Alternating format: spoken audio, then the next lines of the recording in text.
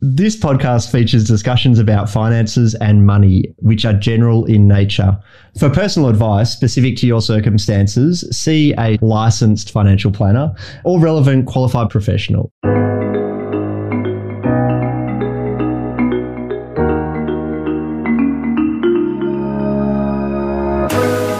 Hi folks, welcome along to another episode of Looking Under the Hood, where we are unpacking the money stuff.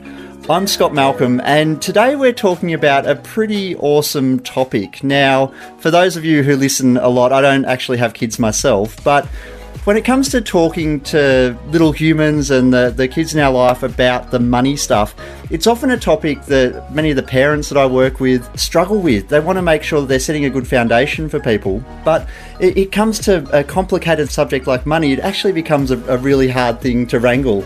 Today I'm joined by Will Rainey, who is from Blue Tree Savings. Really here to talk about how as parents or how as people in lives of young humans, how do we talk about the money stuff? So welcome along, Will. Great to have you here. Thanks for having me. Good afternoon. Will, we've been asking all our guests that come along to think about a happy early money memory or something joyous from your one of your early money memories. What's one of those for you? So I remember when I was probably about 14 and I borrowed some money from my parents to buy something I was saving up for. I needed it was £5. Then about a week later, my dad, he said to me, "Oh, can I have that money back now that you borrowed?" And I was like doing the whole thing of, "Oh, you don't need it. You've got loads of money yourself. Why do you need this £5? And then he said to me, "Okay, you don't have to pay it back if you don't want to." But even though he didn't say it, just the way that he said it and his kind of mannerism told me if I don't pay him back, he's never going to lend me any money ever again. And it was just such a powerful way in which he did it. And it just stuck with me. So I gave him the money back straight away. And from then onwards, he never had to ask again. And I think that's just something now that's kind of stuck with me for making sure I always pay back any debts over time. Fantastic. Well, look, thanks for sharing that story, Will. That's great. Before we start and go further, it'd be great for us to understand a little bit more about what Blue Tree Savings does. So the aim of Blue Tree Savings is to help and empower parents to start talking about money to their kids. There's just not a lot of resources out there. Most parents probably want to talk to their kids about money, but don't know about money themselves, or they just don't know how to talk to kids about money without kind of feeling that they're going to stress their kids out. So I've been writing kind of blogs now for 2 years, trying to break down pretty much all money topics into this kind of simplest form using analogies and stories that both help the parents go, okay, this isn't as complicated as I probably perceived because I only see charts and jargon, but also be able to take those lessons and teach their kids. The more that kids can learn when they're young about money, that just sticks with them into their adult lives and can make a massive difference, in my opinion.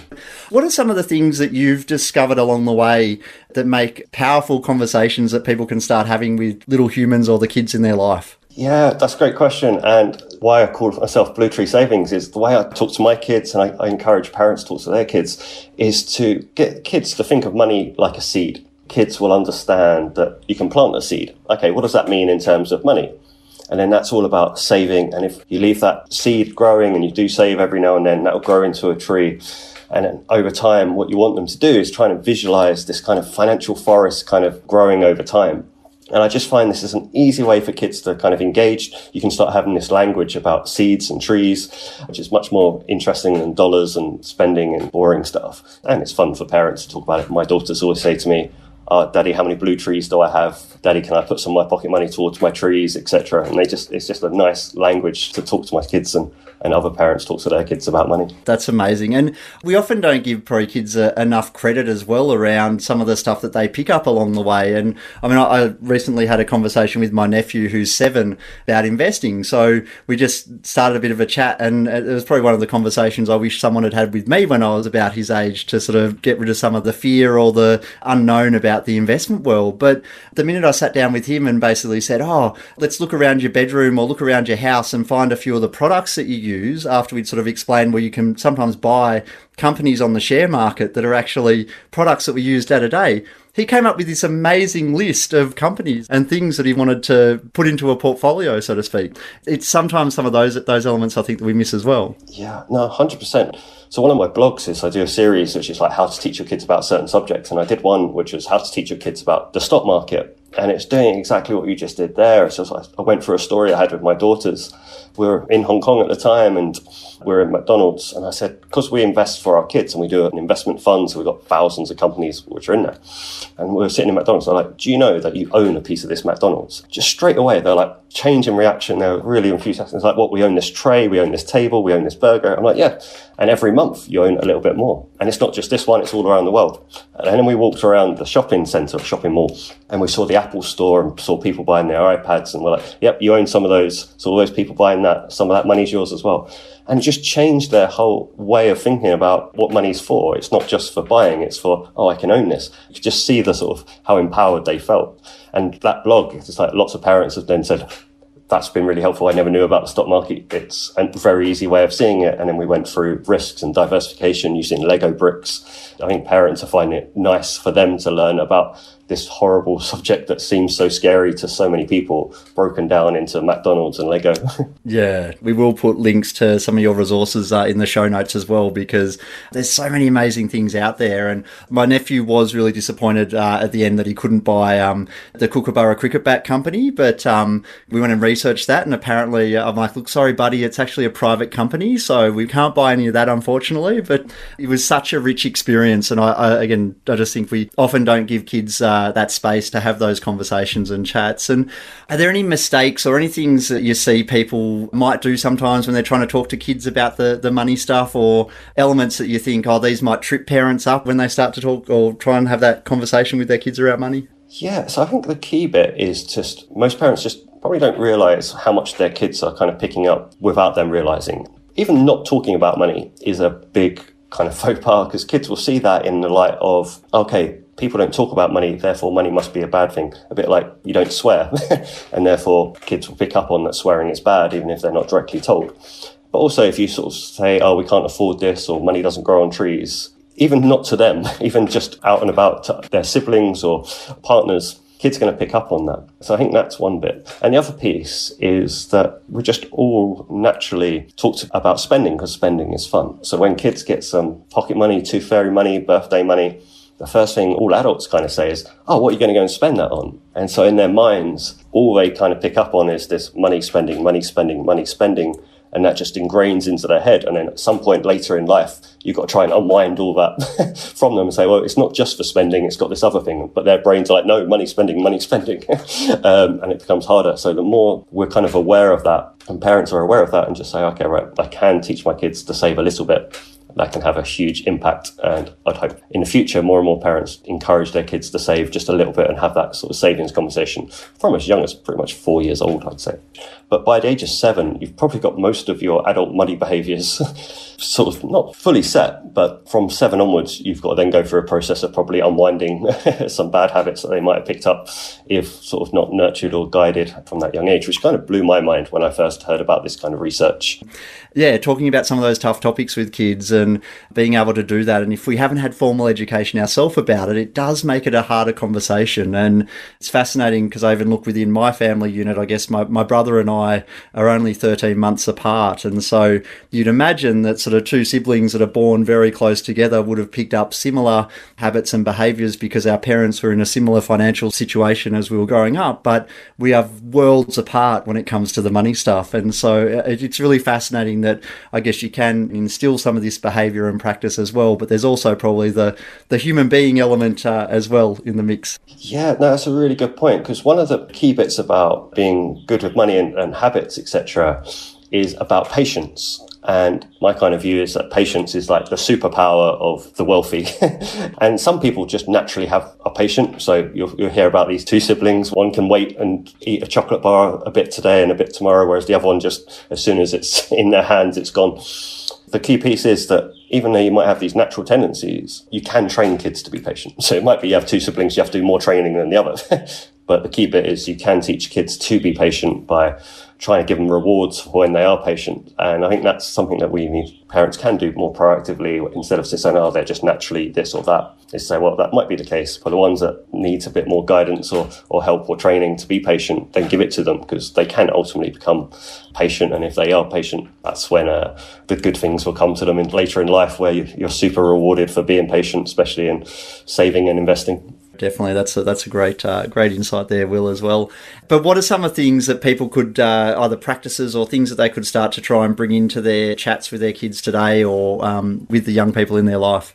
One of the bits I really strongly recommend, if you can afford to do so, is to give your kids pocket money or allowance, just a little bit of money for them to help them start making money decisions. I've got a nice little blog which kind of goes through a kind of nice framework for how much pocket money parents should consider for their particular household. But pocket money just allows kids to save up for something that they want. And again, starting to be patient, not just saying I want it now, gets them to think about how much things cost, start getting the value of pieces, but also allows them to start planting their seeds and thinking about the long-term future. And it just gives an opportunity each week for the kids to ask questions to the parents and start making money, trying to take away the taboo subject away from the family. So I really strongly recommend that all parents, if they're not already doing so, to really try and utilize pocket money to help kids form these great habits from whatever age. I know 7, we sort of said, but it's definitely not too late. After 7, they can start learning it. Just say they might just have some habits already ingrained that you have to kind of unwind. But the sooner you can start talking to them and getting them to be patient and save up, the better. And the good thing about these little bits of habits is it doesn't matter how much the parents do know, how much money the parents have, how good the parents are with money. All parents are empowered to help their kids save a little bit of money, and that's a big game changer. And I think a lot of parents fear, money's very, very complicated, you've got to do this, that and the other. But actually, just that one little bit of saving a little bit of money every week is just what they do when they get to adults. I don't go into debt because I've always had savings, because that's just what I've done since I was a young child. And I've also heard, I don't know your view on this as well, Will, but thinking about also how we can give money. So whether that's donation or charity as well. So sort of giving kids those sort of 3 things and go, right, well, you're earning money, here's some pocket money, and whether there's chores attached to that, you can consume it, you can save it or invest it, or you can actually give it to someone else if there's a charity or a cause that you believe in. And have you got any tips or thoughts on approaches there? Yeah, no, I'm 100% on the giving side. I think it's just so powerful, both not just in terms of clearly it's doing something good for the purpose, people or charity that you're giving that money to, but it's also good for us, both children and adults, to do it, because you get a good sense of pride, and your body gives you oxytocins and stuff like that. But also, once you start doing that, you start moving yourself away from the Joneses a little bit. And I think that's one of the biggest powerful sort of messages from giving and charity, is that you say, well, I might not have as big a house, but I feel good about myself because I'm doing this giving piece. And therefore I shouldn't compare myself to other people because I don't know how much they're giving. And as soon as you can kind of detach yourself from the Joneses, as in their friends, etc., about what they have, and just feel good about giving, you can check, then actually makes you richer and more wealthy over time, because you're detaching yourself from one of the biggest drains of our money, which is keeping up with the Joneses. So I think that's fantastic. So with my daughters, we encourage them to give a little bit, both in terms of time and money. And it varies. Sometimes they'll give their time, sometimes they'll give some money, but we always really encourage it. Yeah, that's fantastic. And I think they're really rich conversations, and often talk to people about those elements. There's financial freedom that a lot of people run towards and say, yes, I want to be financially free, and look at it in the context of I've got enough asset to support my life, but are you actually free around money? And I guess that's probably a bigger question to sit with and ponder and go, well, right, do I let money dictate how I react and respond to things? Am I actually at ease and at peace with the money and how it flows in and out of my life? So look, we do try and keep these episodes as I guess short and sweet, and we could be talking about this stuff all day because it's such a great topic. And I know you've got a couple of great blogs there, and you've released a book as well, I believe. Is that available yet? Not yet. So it's very, very close. I'm hoping to have it all available in October. It's a book called Grandpa's Fortune Fables, aimed at 7 to 13-year-olds to read on their own, or parents can read to their younger kids. But I'm also hoping parents are going to read it themselves, because it's just a series, sort of 14 different chapters, all covering different money topics, but all in story form, with some child sort of explaining what it means in terms of money. So yeah, I'm really excited about that. So that's all on my website if people want to find out more about that book and keep up to date with the progress. Fantastic. No, that is very exciting, Will. And any last insights or last elements that you want to put out there in wrapping things up? I suppose, yeah, just to repeat some of the bits that all parents can make a big difference to their kids' financial future. Use the seed analogy to talk about it. And then if you can, give some pocket money and get those kids starting to save a little bit of money. Again, it only needs to be a little bit. And just don't spend it all is the key message. But if there's any topics that you want to talk to your kids about, head to the website and there'll be a blog on it to help you. Fantastic, Will. That's great. Just start to sit with that and get those conversations going with the young people in your life and start early. Definitely. Thanks, Will, and thanks everybody for listening. If you're enjoying the show, please jump on and rate us on Apple Podcasts, and we look forward to seeing you or speaking with you next time.